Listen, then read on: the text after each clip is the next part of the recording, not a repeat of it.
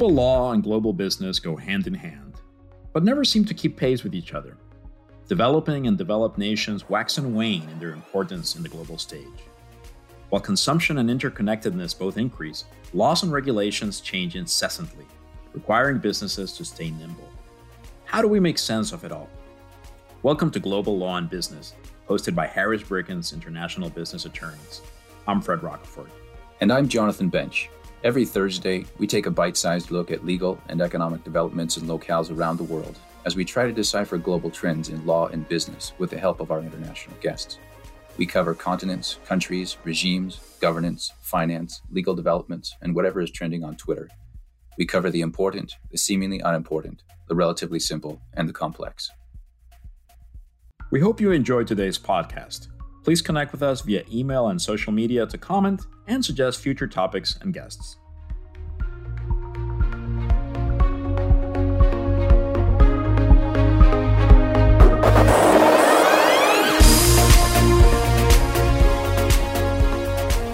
Today, we are delighted to have Patricia Almada Beltran with us.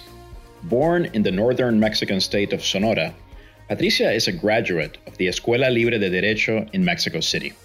She also has an LLM from California Western School of Law. Patricia has worked as a prosecutor focusing on financial crime and is now an attorney in private practice, handling criminal and other cases. Patricia, welcome to our podcast. Hello, Fred. Thank you very much for having me here. Patricia, we're very excited to learn from you today. Fred and I largely practice in the international business space. We've had some opportunities to learn about corporate commercial systems worldwide, but we don't really know anything about criminal law because that's largely done by local attorneys, even in the United States. So for listeners who are familiar with the Anglo-American legal tradition, can you give us an overview of what the Mexican criminal lawyer's work consists of? Yes. Basically, criminal lawyers defend individuals or entities that have been charged with a crime. Also, if you are a prosecutor or a private lawyer protecting the interest of the victim, you can collaborate with the authority in order to pursue the accusation.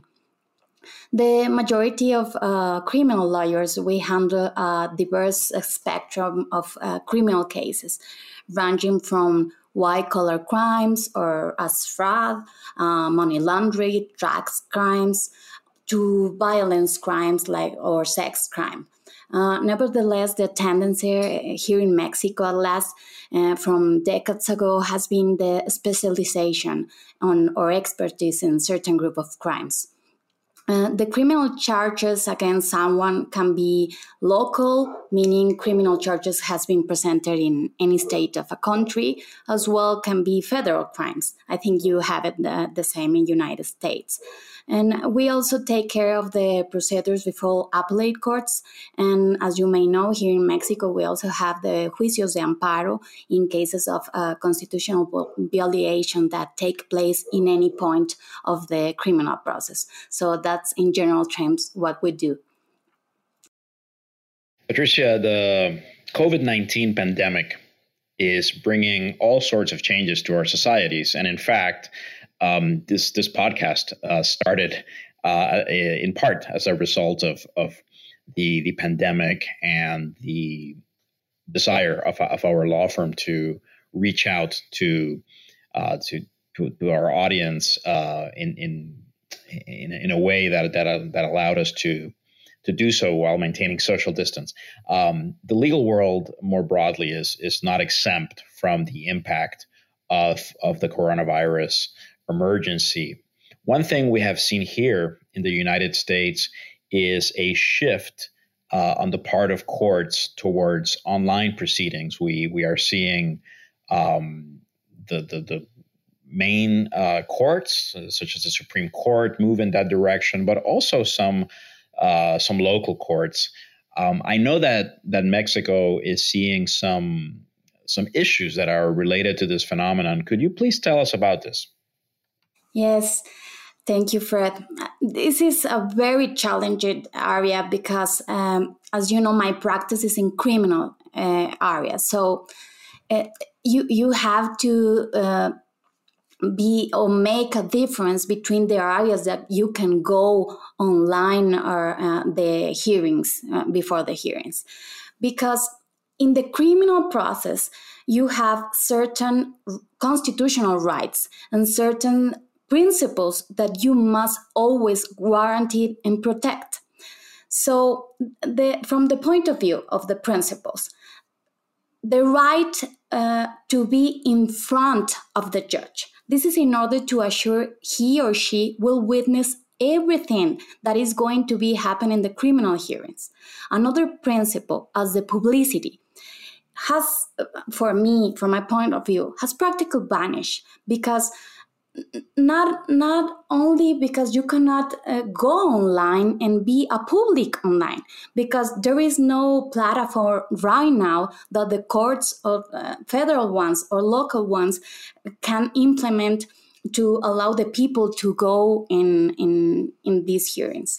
So I think especially in the criminal process, these rights must be guaranteed all the time, with COVID-19 or without it. I'm see newspapers around all the country, and also in South America, that you can analyze that some courts are establishing that in the criminal process, if you have these kind of hearings in the oral trials, these are unconstitutional, because you are lacking of protect these rights. So I think even when we have a lot of voices that say that we cannot avoid or eliminate this evolution, and this will be in some point the future, we must find a way to guarantee all the rights that are writing in the Constitution in order to be a due process. Most of our focus at Harris Bricken is on international companies that invest overseas. That includes Mexico, especially as a rising alternative to China. So we are always on the lookout for anything that could impact business conditions in important markets. We understand that Mexico has had some legal reforms that could have implications for private property rights and contractual rights more generally. There are other developments in this regard as well, such as the halting of production at foreign-owned breweries in Mexico. Can you tell us a little bit more about all of this? Yes, Jonathan, thank you. This area had me very concerned as a lawyer and also as a citizen of Mexico. I tell you why. In May, a group of senators from the majority of the political group called Morena here in Mexico delivered a proposition to reform the Federal Civil Code. This proposition, disguised by the COVID-19 emergency, among other things, established serious consequences for private property because this reform exceeded the supposed goals that must achieve. These goals, they said, it was to help the tenants in disadvantage because of the lack of work that produced by the pandemic, suggest to adapt the amount of the rent or even eliminate the payment. We have to say that it was not clear in the reform, in the proposition, if this decrease will be directly or proportional to the decrease in the incomes of the tenants. Also, it was not clear which will be the legal process to do it. And also was not clear how much time this will last. Everyone can believe that will last the pandemic. But what if the pandemic take or last 1, 2, 3 years? These vague parameters, besides of being very imprecise, affect legality in all kind of transactions, and also I think will open a very, very problematic door for abuses and inequalities among the parties, because the owner who also are having a big trouble with this situation, and maybe the rent that he received is the only way of living. And because of this proposition, they will be obligated to support not only calamities of the pandemic, but also the calamities of the tenant on their own shoulders. So I think the problematic is that they are seeing this reform from only one point of view, and they are not looking to establish a good situation among everyone. So I think if you take it from the point of view of humanity reason, obviously communication and agreements can be settled among the tenant and the owner. But if a legal reform take place, must be under a perfection and clarity of the parameters that will be applied to the people. The state, I think, always must guarantee the continuity of the institutions that are recognized in our Constitution. So private property and contractual freedom cannot be nullified without destabilizing our society. So I believe this is a very problematic area, very problematic reform. I have to say you that right now is stopped because caused a lot of commotion in the society, especially for the owners. And we hope this never passed through the Congress, but still in the Congress waiting to be approved. So I hope never this happen. Patricia, we here in the United States, we are hearing echoes of this kind of concern during the recent protests that have been taking place in different cities in the U.S. And of course some of the commentary that is being made about these protests online. Some of the demands that some people are making involve rent reduction, or even in some cases, right, they talk about canceling rent. And personally, I share some of the concerns that you share. I've been a renter for most of my life, so I understand, of course, an obligation, and sometimes it can be stressful to make sure that you have enough money to pay rent. But at the same time, I think it's important for renters and other people to put themselves in the shoes of the landlord, the person who worked hard, perhaps, in order to obtain that property so that they could make some additional rental income. So I think, as you put it very, very well. It's important to look at all the perspectives here and not focus on one particular side of it. Before we move on from this topic, I was wondering if perhaps you could talk a little bit about what's been happening with the breweries. My understanding is that the Corona or the company that makes Corona, they have other brands as well. They've been one of the affected companies. So perhaps you could just tell us a little bit about what's happening with beer in regard to this issue. Yes, this is an issue very related with the one we already talked about, because it's related with the contractual freedom. The Constellation brand case can be summarized in the following facts. In one side, you have local farmers in Mexicali, Baja California, that argue that this company is going to end all the disposable water in the zone. They were very concerned because they use the land to produce, and if they don't have water, you eliminate the possibilities of their own way of living. In the other hand, you have an international and very important company that say that he has all the permits of the government and he will not end the water of the sun. And he will provide Mexico with work and with wealth. So what people say and why are they keep on resisting this construction of the company. They say this company only want cheap work and also cheap water. They don't care about the Mexican people, the Mexican community.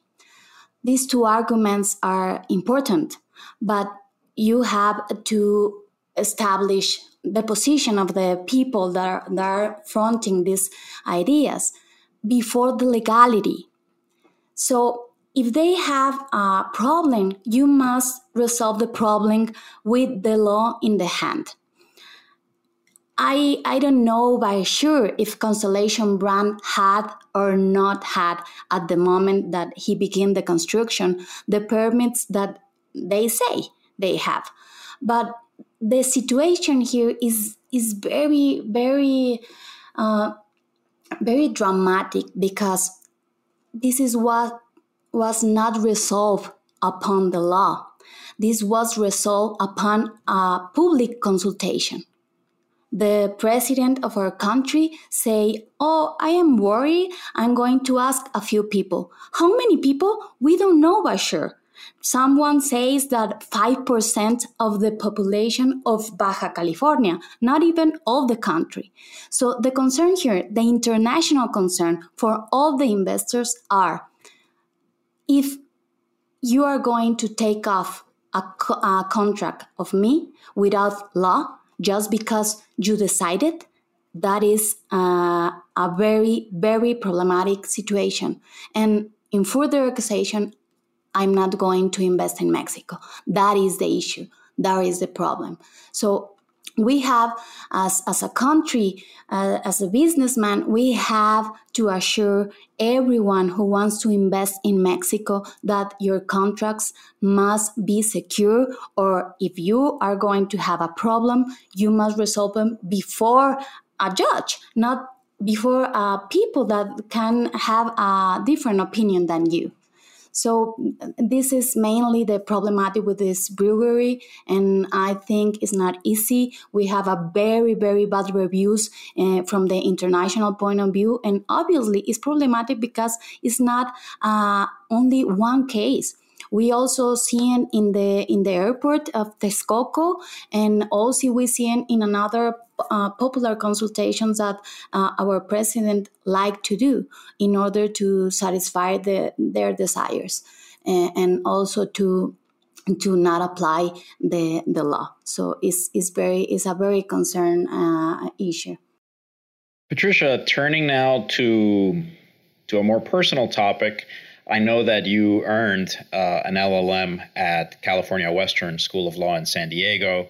As a matter of fact, when we met for the first time in San Diego, I had just given a lecture at the school, although this was after your time there as a student. But in any case, this degree, I'm sure, gives you a unique perspective on the U.S. legal system. How has this educational experience, as well as the time that you have spent here in the United States, influenced your legal practice?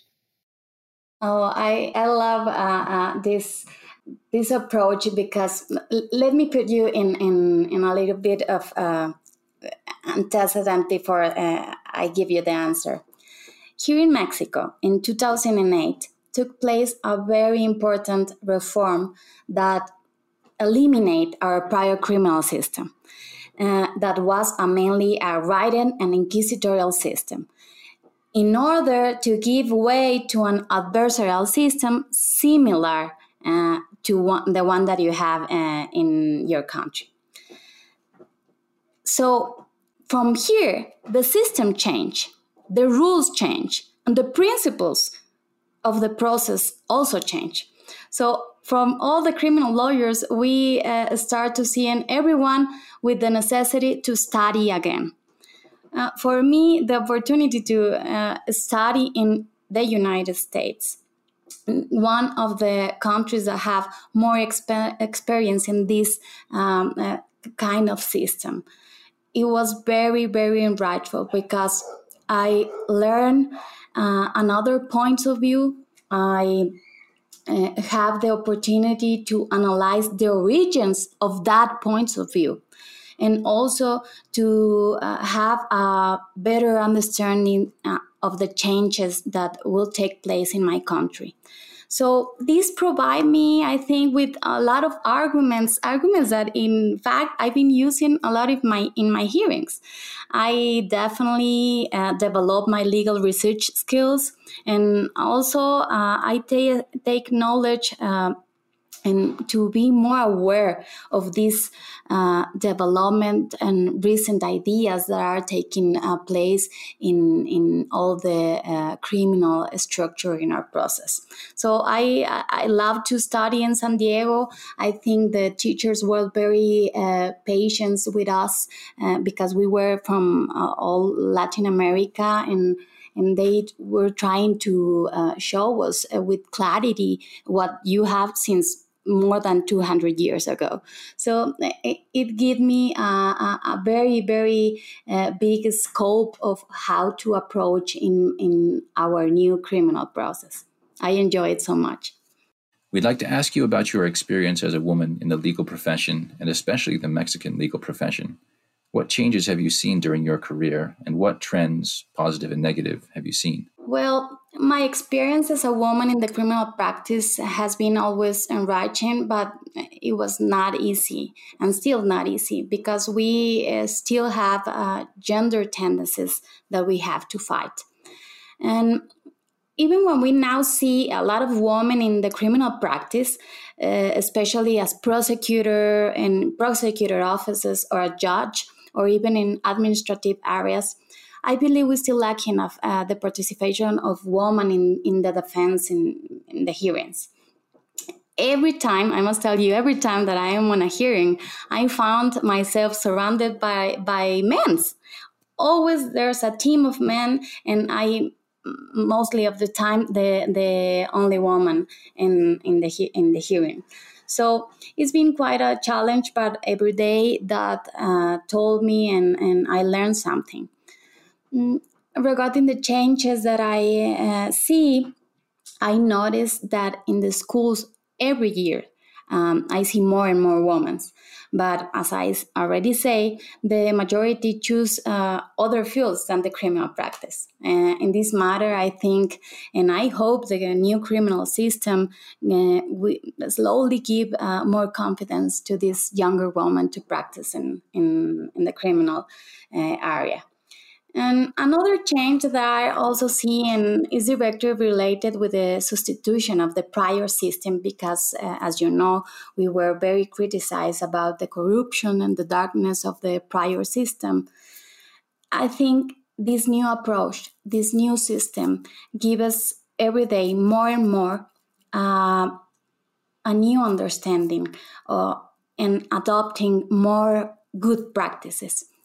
And with the coming of the years, I hope that this will become something that we are and not something that we do. So this is mainly the changes that I witness. If you could give some advice to younger lawyers, especially younger female lawyers or younger women who are thinking about getting into the field of law, either in the U.S. or Mexico, what kind of advice would you give them if you were talking to them today? The first advice is to practice. If you don't go to hearings, if you don't work besides the lawyer that is going to the hearings, you'll never lose the fear to be in front of a judge. So it's very useful to go to the hearings, to talk with the client, to know your case, and to be more confident about what you say and what you do and how you say it. Because I see a lot of this in the hearings when you are like nervous, and that you can see that in the voice of the people. So if you don't practice, you never will learn. So you have to give it a try. That's the first advice. Patricia, one thing we like to do on the podcast is ask our guests for recommendations. And this way, we not only benefit from the knowledge and stories that you share with us here, but also give our listeners and ourselves more opportunities to benefit from the sources that are helping you gain a better understanding of the world. So with that in mind, I'd like to ask you if you could recommend either a book or a movie or magazine article, Netflix series, whatever it is that you think would be of interest to our audience. Oh, yes. In fact, I'm reading a book that I love. It's called Making Your Case by Antonin Scalia. He was a justice from the Supreme Court of the United States. And I love this book because it has a point of view very practical. And the author gives us very good advice on how to convince with your argument. And it's very clear, it's very practice, it's very easy to read. It's an amazing book. I recommend to all lawyers, not only criminal lawyers. If you are appellate lawyer or any area that you practice, this is very good for you. And it's amazing how in this book, the author approach some things that you can think as obvious, but they are not obvious. One example is, and I always laugh when I read that page, because the author said, you must know your case.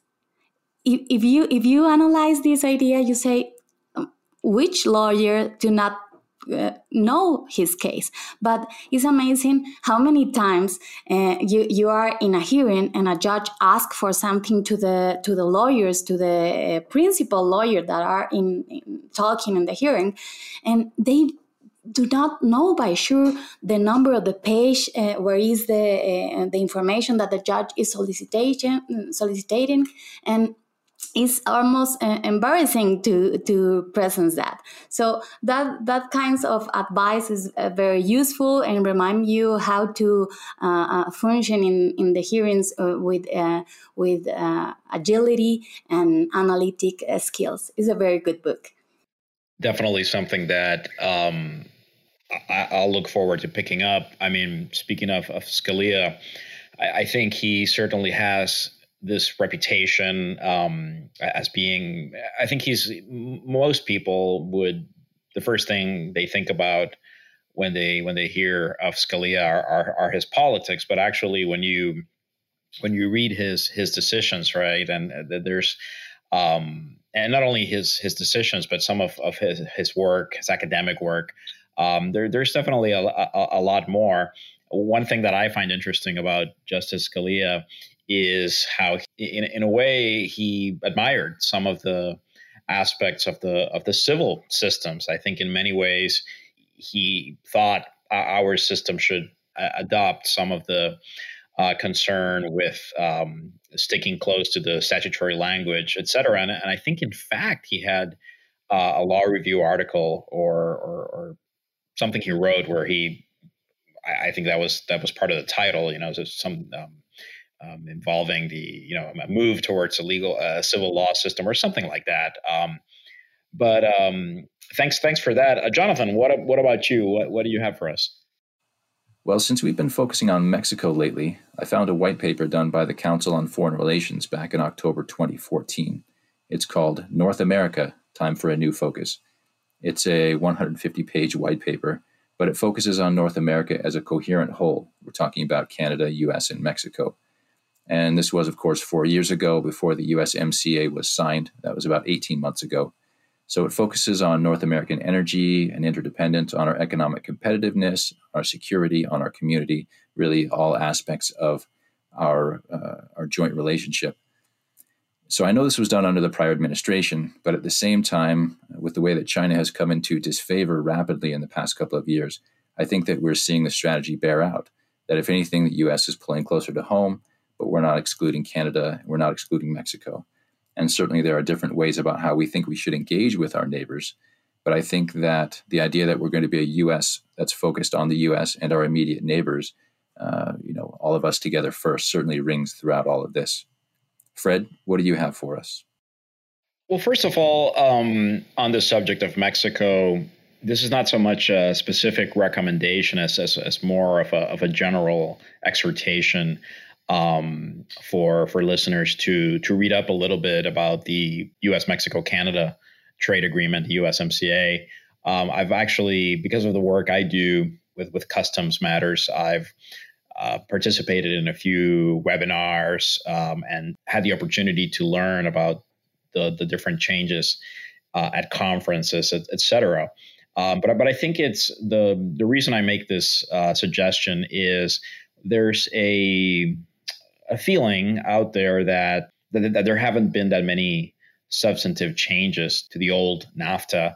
And in a way, that's true. I mean, I think in general terms, the spirit of NAFTA remains there. But there are important changes. And even if you're not a trade practitioner, even if you're not that interested in the nuts and bolts, what is interesting is to see this as an example of how priorities change over time and the evolution in the thinking. So you have an original agreement from the 1990s, and this newer version accounts for much of what has happened since. So it's as a historical matter. If you enjoy the study of history, it's a great example of legal evolution.